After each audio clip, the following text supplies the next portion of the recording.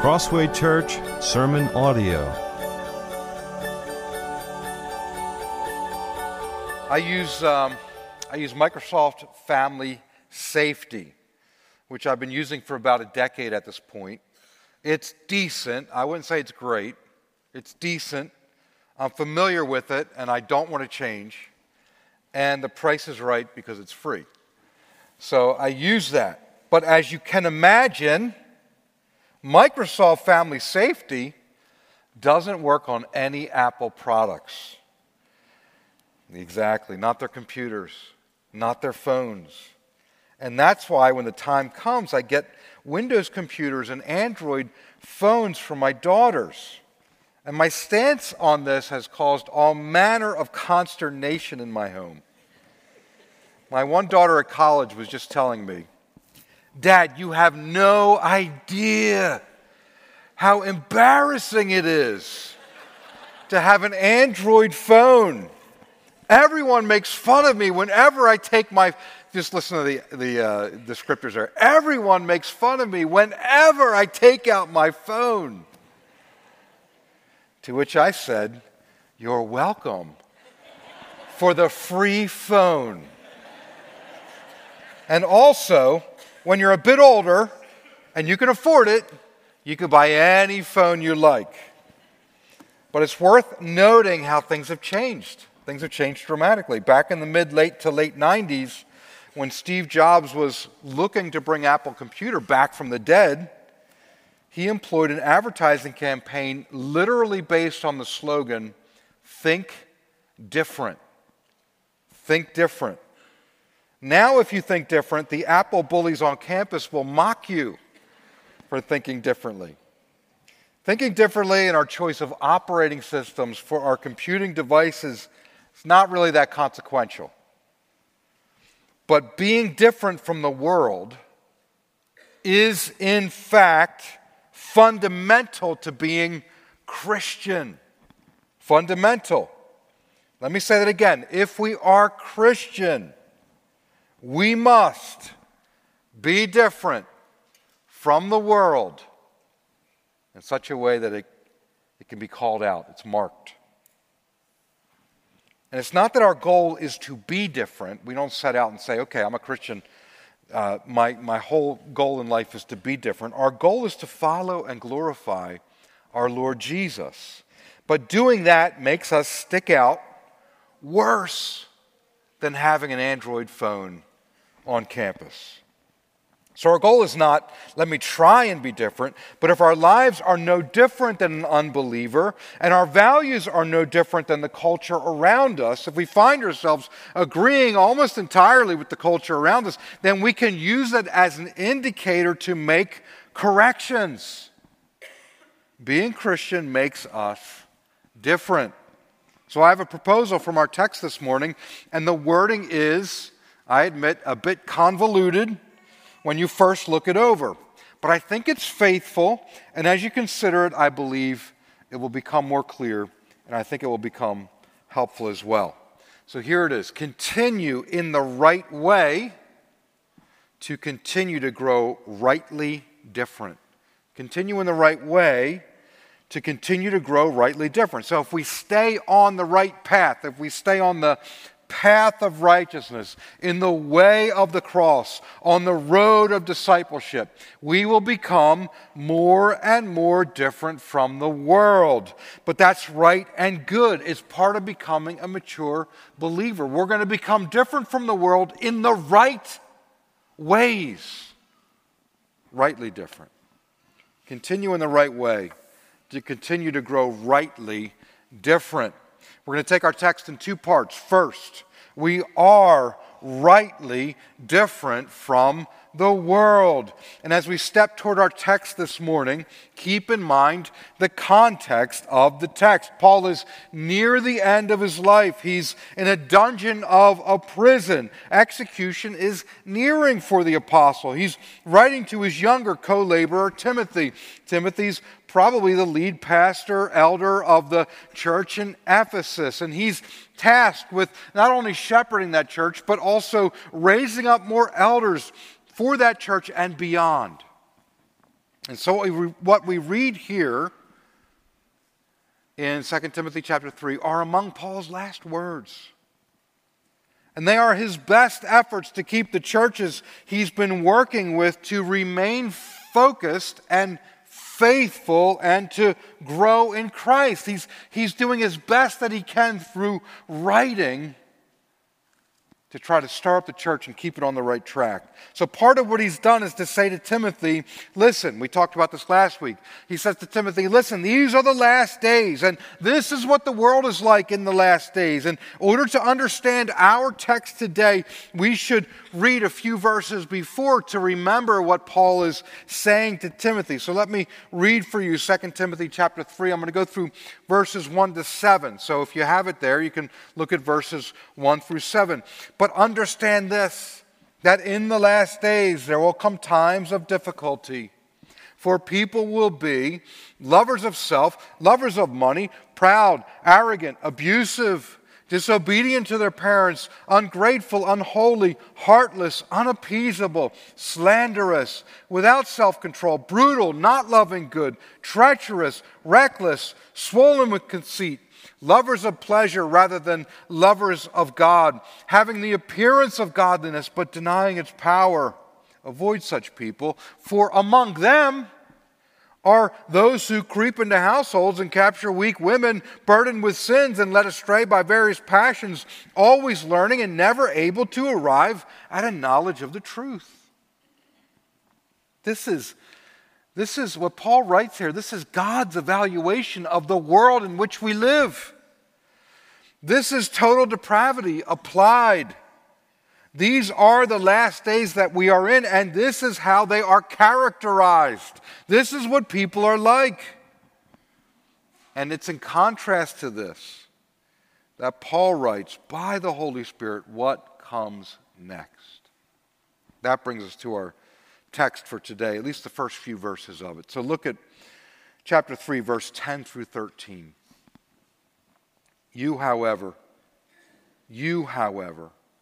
have followed my teaching, my conduct, my aim in life, my faith, my patience, my love, my steadfastness, my persecutions and sufferings that happened to me at Antioch, at Iconium, and at Lystra, which persecutions I endured, yet from them all the Lord rescued me. Indeed, all who desire to live a godly life in Christ Jesus will be persecuted, while evil people and impostors will go on from bad to worse, deceiving and being deceived. And you could see here, and you could hear here, the stark contrast between the world in general and then their false teachers that are in the world and Timothy. It's quite the divergence between the groups. Now notice that Paul says to Timothy, in contrast to the world, he says, you have followed my teaching, my conduct, and so on. He says, you have followed. Timothy has followed Paul. He's followed his example. Following gives the picture of walking behind. Metaphorically, Timothy's walking behind Paul, following him where he goes. In this picture, it's not so much of Timothy following a path or a GPS map so much, but he's following a person.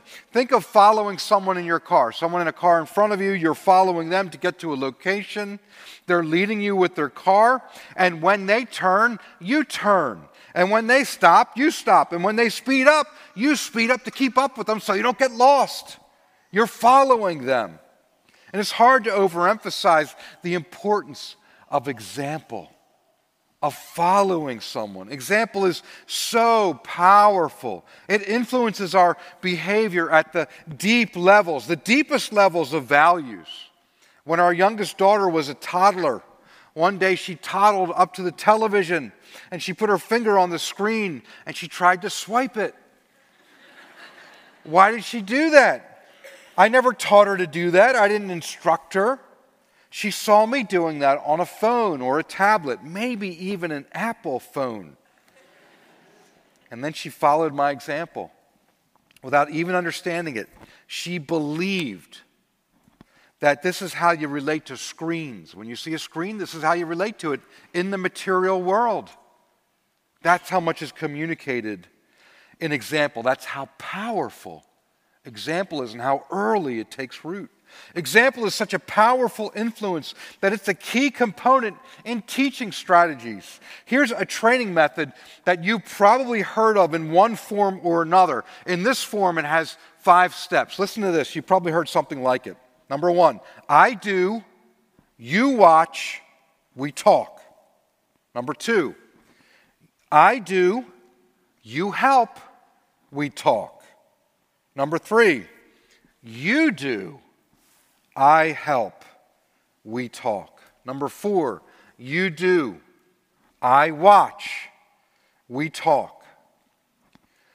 Number 5, you do, someone else watches, and we don't have to keep talking anymore. I added that last part. But you get the idea. It's so based on example. It's a simple method, but it's powerful. And it's acknowledged across the board as something that works. How does it work? Because of the power of example.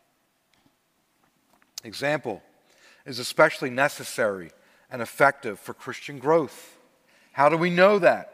Well, just look to Jesus. His disciples basically lived with him for 3 years. Think about that. When our Lord came into the world and entrusted his saving message to men, of course he taught them, but he used in large part his example to move them to maturity and to prepare them for what they were called for. They walked with him. They talked with him. They ate with him. They slept near him. Just last night, David Oliver was recollecting a time when he and his father and myself and Donovan Drew, we went to a conference and we were all in a hotel room together, and he said he couldn't believe, he was a young man, he couldn't believe how his father was snoring and Donovan was snoring.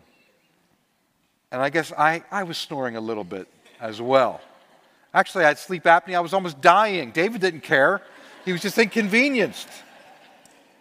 Now think about that. Jesus is sleeping there. How many of his disciples were snoring and had sleep apnea?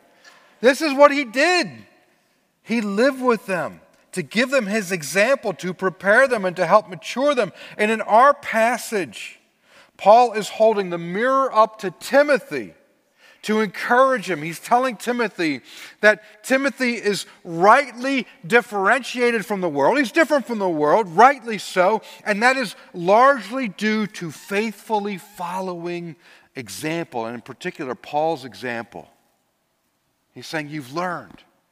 And because of that, you're different from the world. You're mature and you're maturing. He's saying, Timothy, by being with me and by orienting yourself to me as a servant of the Lord, now you are teaching the same things I'm teaching, and you're conducting yourself as I do, and you share the same purpose and goal in life, and you have faith in the Lord as I have faith in the Lord. It's been passed along to you, and you are patient in many situations with people just as I am, and you love our Lord and you love his people as I have, and you have been steadfast to this very moment as I have shown you. Brothers and sisters, can we see why example is so critically important? Now, Paul's training a pastor here. He's giving last instructions to a pastor. He's making him aware of the power of example and how much it's meant in the way that Timothy has become mature in Christ. And certainly pastors, that's a big part of what we do, is we exemplify. We're meant to exemplify. We know we're not doing it perfectly, but as part of what we're supposed to be doing. But it's not just for pastors, is it? And think of how glorious and powerful it is if we are all growing by example into the image of Jesus Christ. Let's say all of the older men in this church made it their goal to be an example for all of the young men in the church, and all of the older women in the church made it their goal to be an example for all of the younger women in the church. Think of how profound the teaching moments, the way that example would be spread through the body, and how maturity would happen powerfully in our midst. Our younger men and women, when they would experience different circumstances, they would say, oh, I know how to do this because so-and-so was an example of this in my life. And make no mistake, many of us have been examples already, and many of us will continue to be examples, and many of us will grow in that way. But what if we make it our goal to exemplify these things? This way, when our younger men and women, they see us taking a stand in this world and being very different from the world, rightly so. They say, I know how to do this. I know how to be like Jesus. I know how to be mature in this moment because I saw it in my brother and my sister. If those who come behind us are to grow in the Lord, their maturation will come in contrast to the world's values and behavior. They're going to need our example. You see, that's why it matters. When we make a choice in our lives and we're thinking, the only person I'm harming here is myself, so it's okay if I waste this time or I'm not diligent or I sin in this way. No. Our example is needed and has a powerful impact on the church. We should keep in mind that Paul's example included being persecuted and suffering for our Lord. Paul says that Timothy has followed his persecutions and sufferings that happened to him at Antioch and at Iconium and at Lystra. When Paul references those three cities, he's talking about his first missionary journey. He's talking about what actually happened to him in those places. And you can read about this in Acts chapter 14. In Pisidian Antioch, the crowd drove Paul out of the city when he tried to preach Christ. And it was here that he seemed to raise up certain powerful enemies against himself. And they followed him to the next cities. So he goes to Iconium, and there they attempt to stone him because of his testimony about Jesus. But they fail. He gets away. Finally, Paul's enemies follow him from Antioch and Iconium, and they get to him in Lystra, where he goes next, and he's preaching Christ, and people are coming to Jesus, and they succeed in stoning him in Lystra. They stone him in Lystra. Imagine being pelted with large rocks by a crowd that you can't escape. And he's knocked unconscious, obviously, and they drag him out of the city. They leave him outside the city for dead. When all the commotion is done, the Christians from the area, which was probably a fairly small group, probably less than our group here this morning, they gather around him. You can imagine their sorrow and concern. And to their amazement, he gets up.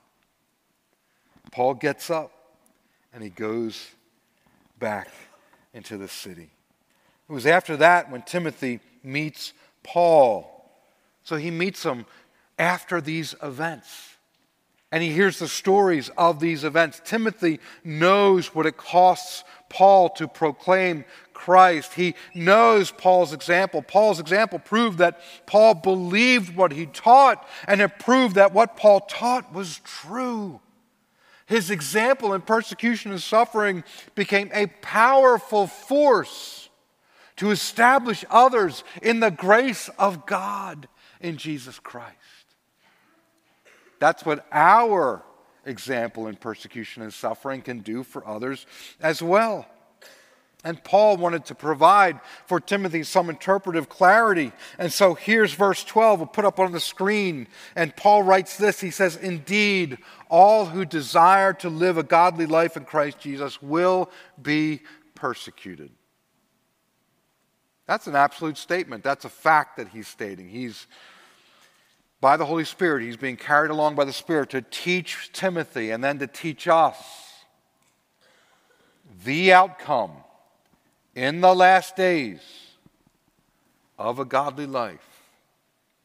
You see, Paul wanted to make sure that Timothy had properly understood what had happened to him. And he's saying, listen, don't Don't think that my persecution came about because I did something wrong. My persecution came about because I was living a godly life. It's because I was trusting Jesus and following Him. That's why this happened to me. And if it happened to someone today, I could easily see some Christians saying something like, well, he should have known better than to try to testify about Jesus in those places and to those people. But Paul doesn't give us that out. He doesn't give us that excuse. He doesn't allow us to live so comfortably.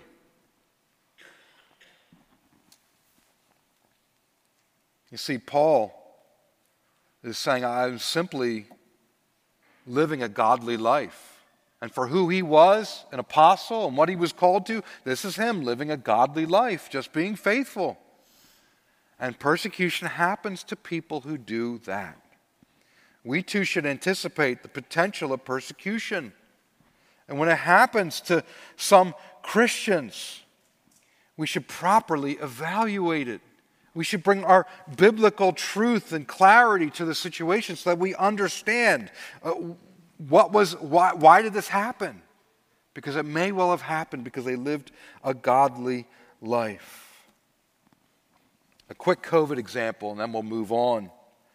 You may remember that the state of California and L.A. County sought to ban indoor worship. We didn't face that as directly here. I'm grateful. But there they did. John MacArthur is a well-known pastor, and his church said, no, we are Christians and we will continue to meet. That's what Christians do. Even if we're being persecuted, we're going to try to meet. In other words, they were simply living, hear me on this, they're just Christians meeting, they're simply living a godly life. The county fined them for every meeting that the church opened up for. So every week they were getting fined, and it was just getting bigger and bigger. They did more than that. They did much more than that. They sought to hold John MacArthur and other leaders in contempt of court. And they sought to penalize every leader of the church $10,000. This has teeth. This is vicious. This is persecution. And what is instructive to us, if we step back and had observed what was going on, is that American Christians were quick to voice their disapproval of MacArthur and the church. They were quick to voice disapproval of brothers and sisters who met together and were godly. They said, oh, their tone's not good, or oh, they should just obey the government.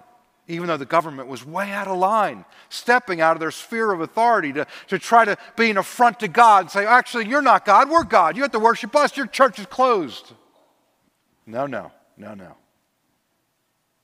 And so they peaceably, safely gathered as a church. Many got COVID by the grace of God, just like the statistics everywhere. Very few had terrible problems. Some did, but very few.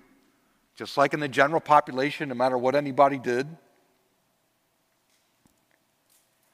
And they met together and they worshiped the Lord. But it was the Christians. It was the Christians that were quick to voice their disapproval of John MacArthur. And many have even written John MacArthur off. It's as if they had forgotten that we're going to be persecuted for being godly. And they think that because they don't know the Scriptures. And they misinterpreted the moment in these last days. And many Christians came down on the wrong side of that when they should have been supportive of their brothers and sisters. Many people condemned them publicly and in the media. And they have not retracted what they said or apologized for it. Brothers and sisters, may it not be. Yes, simply living a godly life will get you persecuted. Now remember in verse 11, Paul says the Lord rescued him from all of the sufferings and persecutions. Well, the Lord rescued Grace Church in L.A. County from their suffering because eventually the courts ruled in favor of the church's religious freedom and the county had to drop their fines and pay the church. In other words, the county and the state did what was wrong. They did what was illegal. And the church did what was right, even in the eyes of American law, which is a rather fascinating case. The outcome of persecution and suffering may not be so quick in other cases.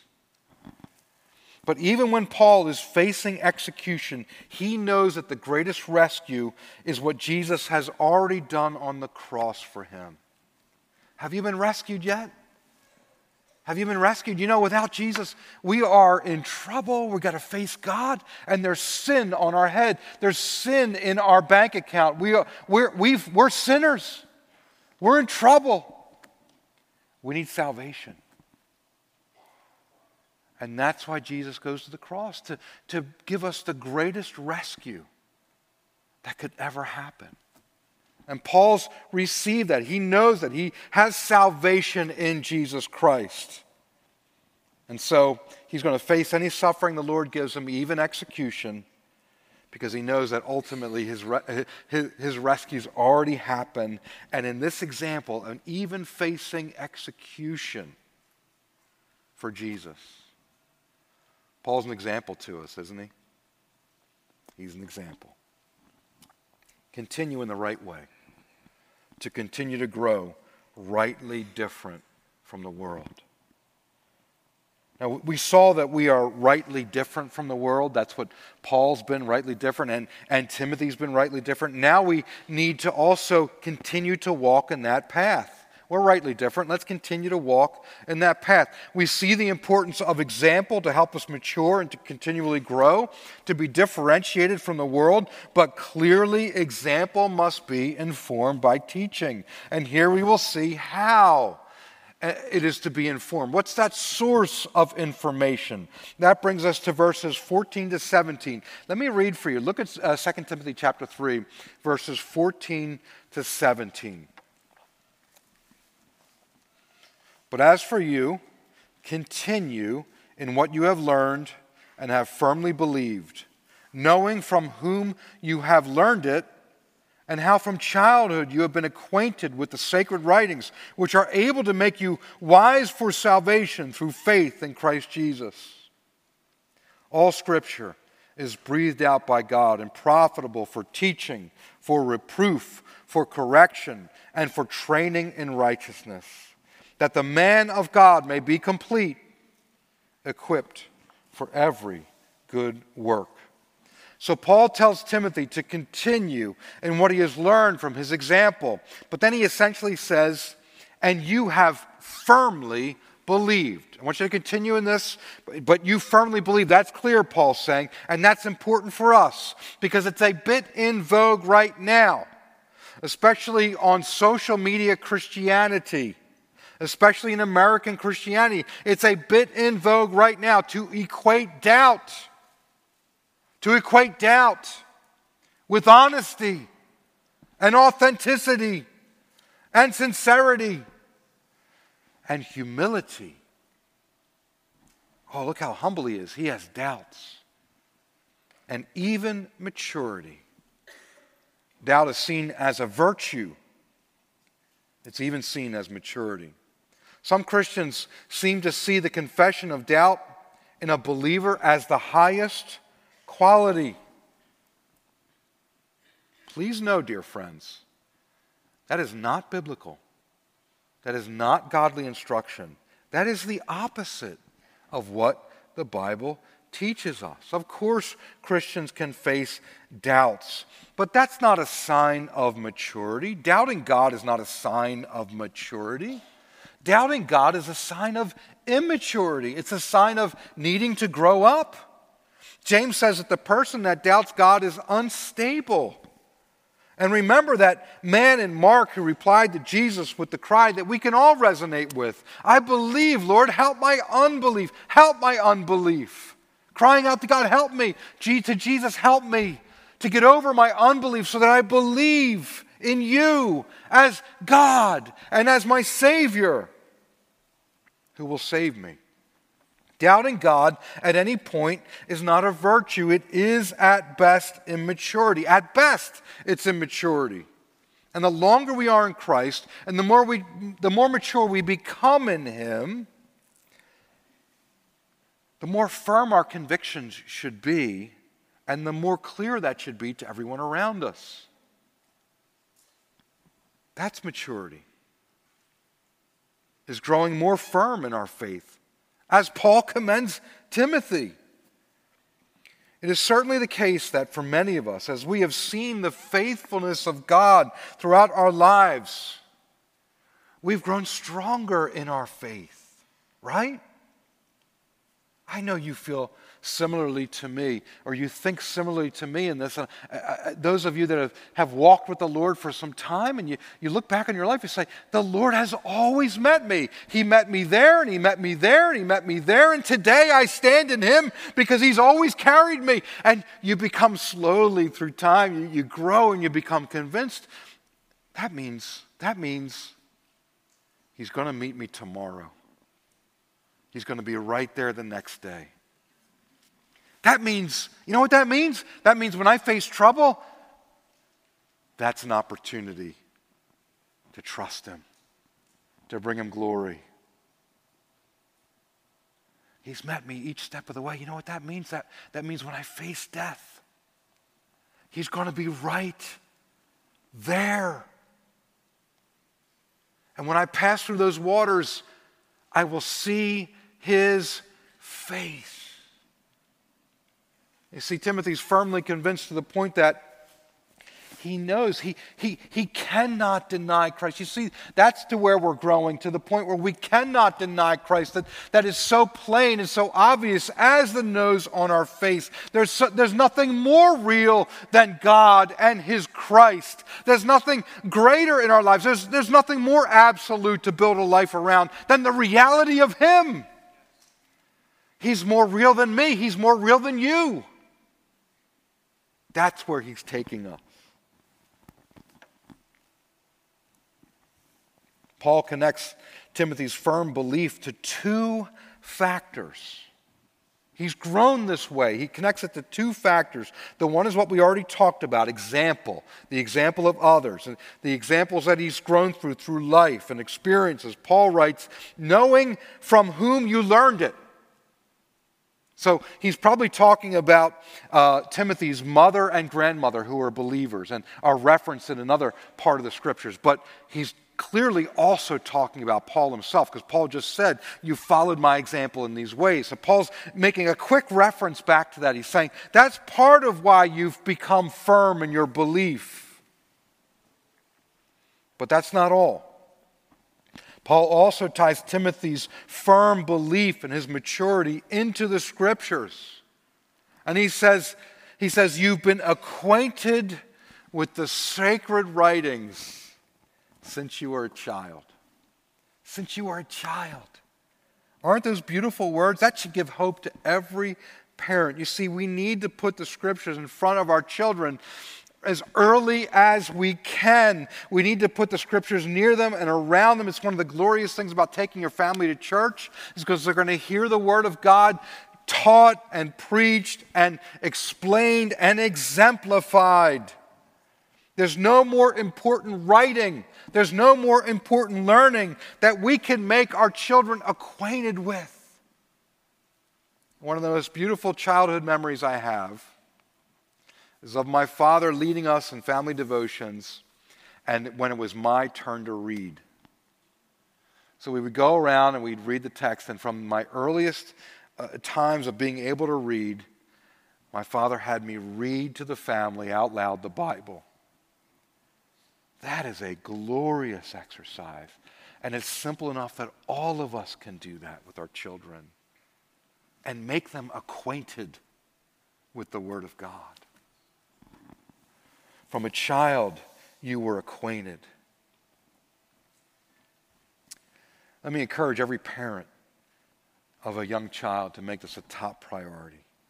Paul calls the Scriptures something like sacred writings. It's translated here, sacred writings. And now these aren't just any writings of any person. No, these are writings, or these writings are set apart. They're different than other writings. They're in a different category. If we had a stack of books here and the Bible was on top, to do this right, I would have to take the Bible out of that stack of books and say, no, this is in a category by itself.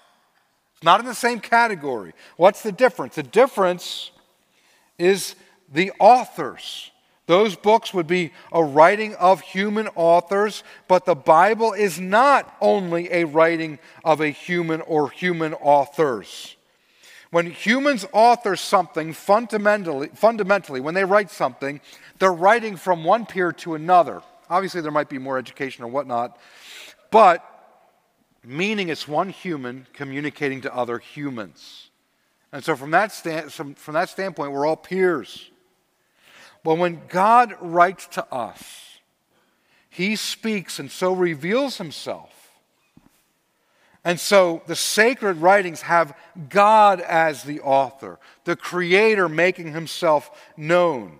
Have you ever seen someone, think about this, have you ever seen someone that when you first saw them, they actually looked intimidating to you? Or maybe you didn't think that it would be pleasant talking to them or getting to know them, and you immediately or instinctively had I'm not so sure.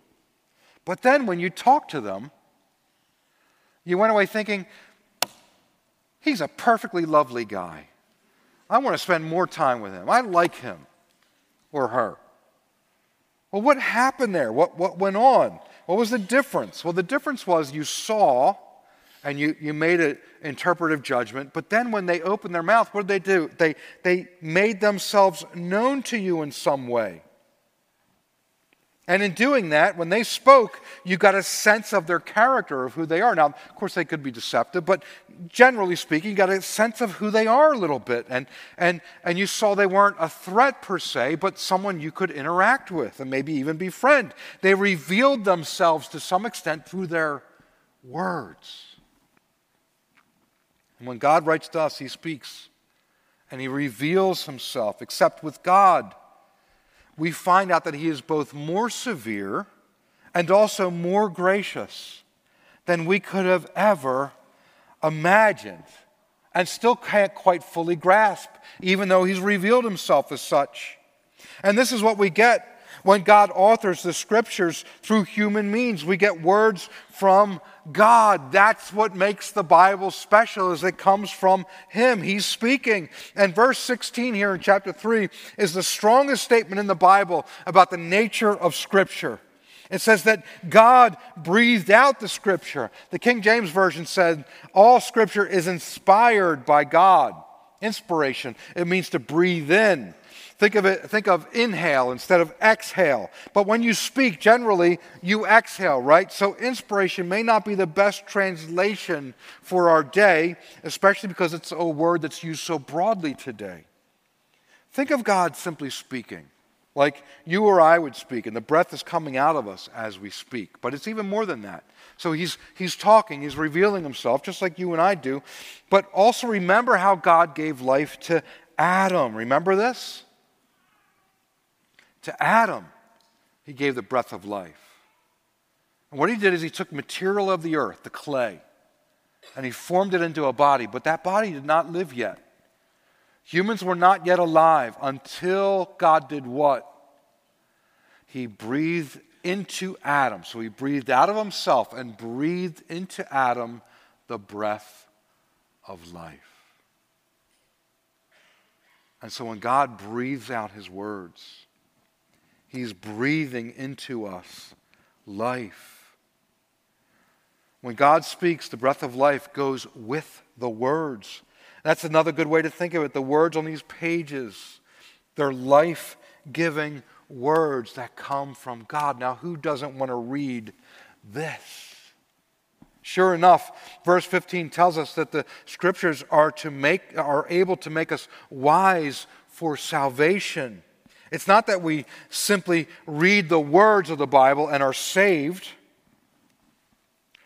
but rather the words in the Bible are the training that we need to understand what we need salvation from, and who gives that salvation, and how that salvation comes to us, and why that salvation comes to us, and what life is for after we receive that salvation, and what we're to do once we receive that salvation, and who that salvation is found in. That's why it says that the Scriptures can make us wise for salvation through faith in Christ Jesus, because it points to Him. It's not just reading the words per se, it's the person that the words point to that does the saving that we need. So these words, in a very real way, they're from God, that He breathes them out, and it breathes life into us, first with salvation in Christ Jesus, and then everything else that's yes and amen in Christ Jesus. That seems like a book that's worth picking up, right? We will often refer to this. We want to keep reminding you, are you picking up the Bible daily? Are you in God's Word daily? Don't ever stop reading the Bible. Read some every day. Read as much as makes sense, but read some every day. Make it your life, because it's life-giving. When we get to that list of ways that the Scriptures are profitable in this portion of text, we can detect a contextual reality here too. In verse 10, the first way that Timothy followed Paul was in Paul's teaching, right? So all of the example of Paul is flowing out of objective truth that comes from God Himself, the teaching. And sure enough, the first way that Scripture is profitable to us is that it can be taught. It's in the teaching. We need the interpretive grid that God gives us in the Scriptures to understand life. And then we see reproof and correction. So the Scriptures are profitable for teaching and for reproof and correction. And knowing the context that we're in here, reproof probably focuses on confronting the false teachers that Paul was warning about. They need to be reproved. They need to be told, no, you're wrong, and stop that.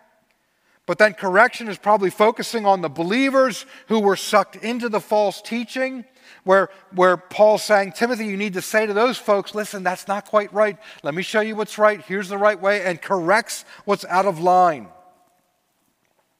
And so Scripture is the answer for those sticky situations in the local church that crop up rather frequently. Reproof and correction from the Scriptures are necessary and have their place and are grace to us.